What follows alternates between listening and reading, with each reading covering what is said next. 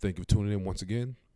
We're going to dive right into episode 8. And today is going to be a very good one because it deals with character. More specifically, how to appropriate good judgment. Or in other words, we'll call today's episode developing a good judge of character. Having a good judge of character. And I want to improve your ability today to be apt, to be astute in who you choose to date and or marry, someone you want to take seriously. So this is important. It's important because in life you have to have a good judge of character. Who you choose to put yourself around in a relationship on a close interpersonal basis has a huge impact on your life, because when you date someone, you're dating an influence. So this is something that's very subjective. So I understand that there are a lot of different things that someone could go for, but at the end of the day, there are some commonalities and there are certain qualities that will prove to be far more reliable, far more virtuous than others. And so I want to present a few today, specifically 3 that are gender neutral. By that, I mean for the female imperative, it will work, and for the male imperative, it will work. Or in other words, for a female looking to date or take someone seriously, this is something you want to look out for. And for a guy, someone, if you're looking to date someone, this is something you can keep in mind and look out for. This works for both parties. So it's cohesive in that sense, something that we all need to keep in mind. So like I said, it's a lot of different ones I could have added, but I want to keep it simple and narrow this down to 3 specific qualities that you want to look out for. And by being able to identify these 3 things in a person, it's a very great sign that you're off to a good start. Okay? So with that said, let's go ahead and unpack these character traits that you want to be able to identify in someone. The first one is discipline. Now, I touched on discipline in an earlier episode, but now I just want to unfold it and tailor it towards relationships. Discipline in this regard is about self-control. Self-control. In other words, restraint, not allowing yourself to do a particular thing. This is very important because in life, in relationships, there's always going to be something pushing you or tempting you to do something. And you can kind of plug in that variable, but there's always going to be something there that's going to make you want to break a boundary, to breach a rule. And so what you do not allow yourself to do, or when you notice a person is very strong in the area of not allowing themselves to act on a particular thing, it shows a great indication of character development, a very good indication of maturation. Now let's kind of port that to some examples. Think about how many times you could possibly get angry. Now we've all been in relationships and we've all been angry, and we know the other person, as great as you think they are, they're going to make you angry. And it's a thin line between anger and doing something you might regret or you will regret. So you want to be able to say that, hey, this person, when they're upset, how do they conduct themselves? Can they restrain their behavior? Can they restrain their words? Because the first thing that manifests out of anger is what? Bad language. And we know words are powerful. You can say things that are very harmful and say things you can't take back. And once those words are out there, it can impact the person, and trying to undo that can be a very long, hard road. And that moment of anger, that moment of outburst, was it really worth the 3, 6, or 12 months or however long it took to get over that statement? Because who knows what you trigger in that person? You can trigger their insecurities. You can trigger their fear. You see, you can trigger a lot of things. You can plant things in them that wasn't there before because in a moment of anger, you said something you should not have said. Restraint, discipline. You see, can they control themselves? You can apply that to coping. When this person is going through something, how do they weather that? How do they address those trials and tribulations of life? Do they look to alcohol? Do they look to drugs? Do they look to partying? Do they look to very hedonistic or inappropriate ways to process those bad emotions? You got to think about that. How well does this person cope? Because life will test you.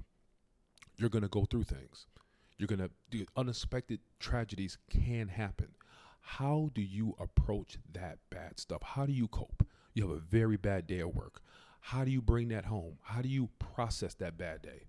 Do you displace that anger, or do you kind of transfer towards something positive? You see, coping, that's a big one. But that It manifests itself in discipline. What's the right way to handle this? You see? And this should be, I almost shouldn't have to go in on, let's say, temptation of the opposite sex, something being tempting in that regard, whether it's something more casual, like a conversation that shouldn't take place, flirting that shouldn't take place, or the more, acute forms of a lack of self-control, how this person can conduct themselves around someone, who they're attracted to in a way they should not be, or see something that's attractive that they really probably shouldn't be putting their eyes on, male or female. How do they conduct themselves under that type of temptation? Once again, restraint. Controlling yourself. Does this person, when they get upset, want to begin to have conversations or reach out to people who shouldn't reach out to? Knowing you're in a relationship with them, is that how they handle themselves when they're upset? Restraint. Controlling oneself. You got to think about that. Self-control. So we can say it's discipline, but I'm speaking about a certain avenue of discipline, the ability to withhold oneself from doing something when they feel the inclination to do it. You see? Restraint, self-control. That's something you want to look for. It is a wonderful quality.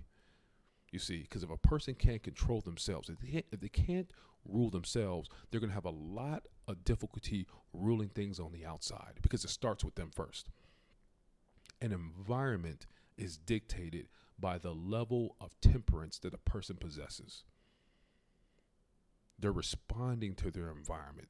We're always constantly responding to our environment. There are more things you should be saying no to than yes.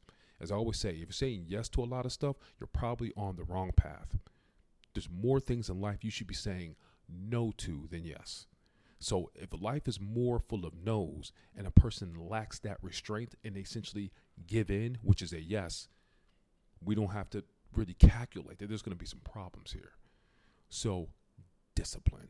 You want to ask yourself, do I see this person showing regular, consistent levels of restraint? Can they control themselves? Do they seem to be very instinctual and kind of do whatever they feel and do what first comes to them? Or does this person show some type of patience in the sense that they hold off and they just restrain themselves from doing something that they should do, that they shouldn't do? You see?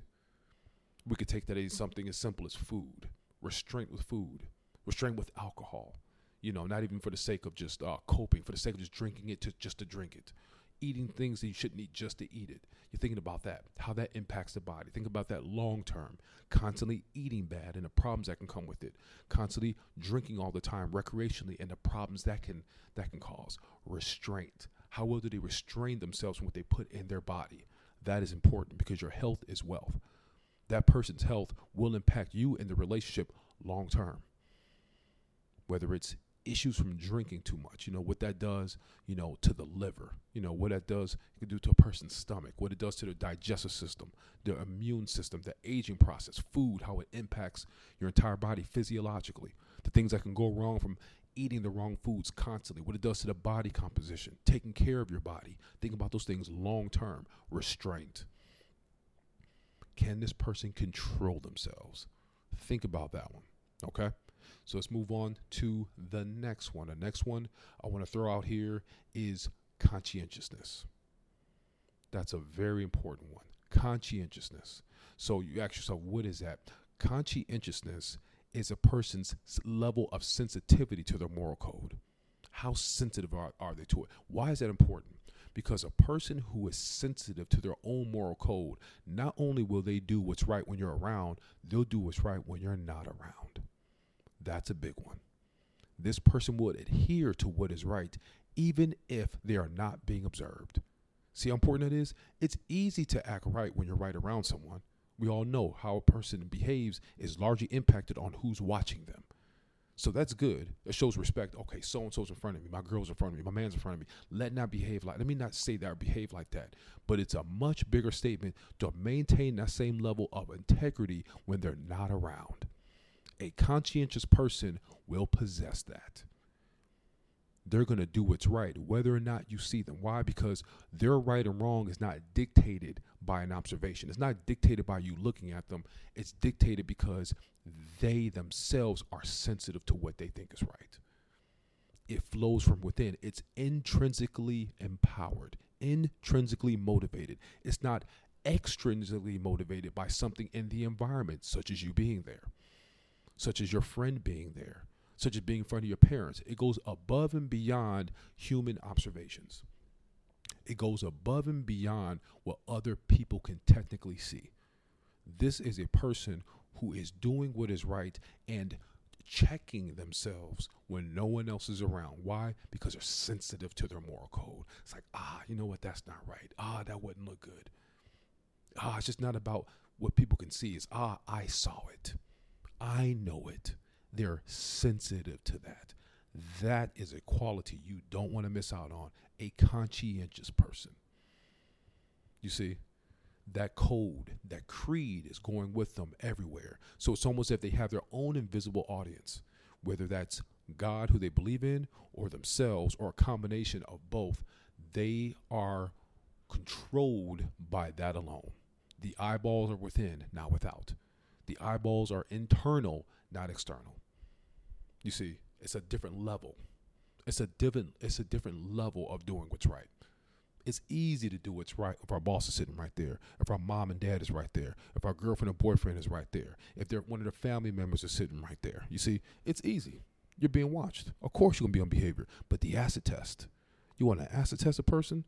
You see, do you want to know if they can pass that final exam? Can they do what's right even when you're not around? And trust me, it's one of those things where you'll hear about it. It'll get back to you. You know, the good, the positive, it always surfaces. You'll hear through someone. You know, that person, they'll have a reputation about themselves for doing that. You see, but being around them, you'll be able to see that in them. I could see them doing right. There's ways to get this, because I get it. You're not around. You're not seeing it, but you'll start to pick up on it. Reputation can't be faked.